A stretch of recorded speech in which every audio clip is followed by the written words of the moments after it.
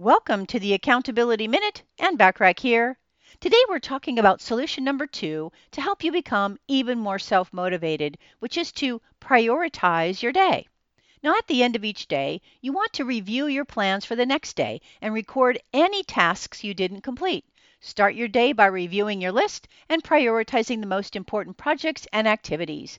Ease yourself into the day by completing a couple of no-brainers first up, perhaps. This gives you a sense of achievement and encourages creativity and motivation. Break large projects into small steps and then congratulate yourself on each completed step. Focus on the projects that are going to make you money as the highest priority.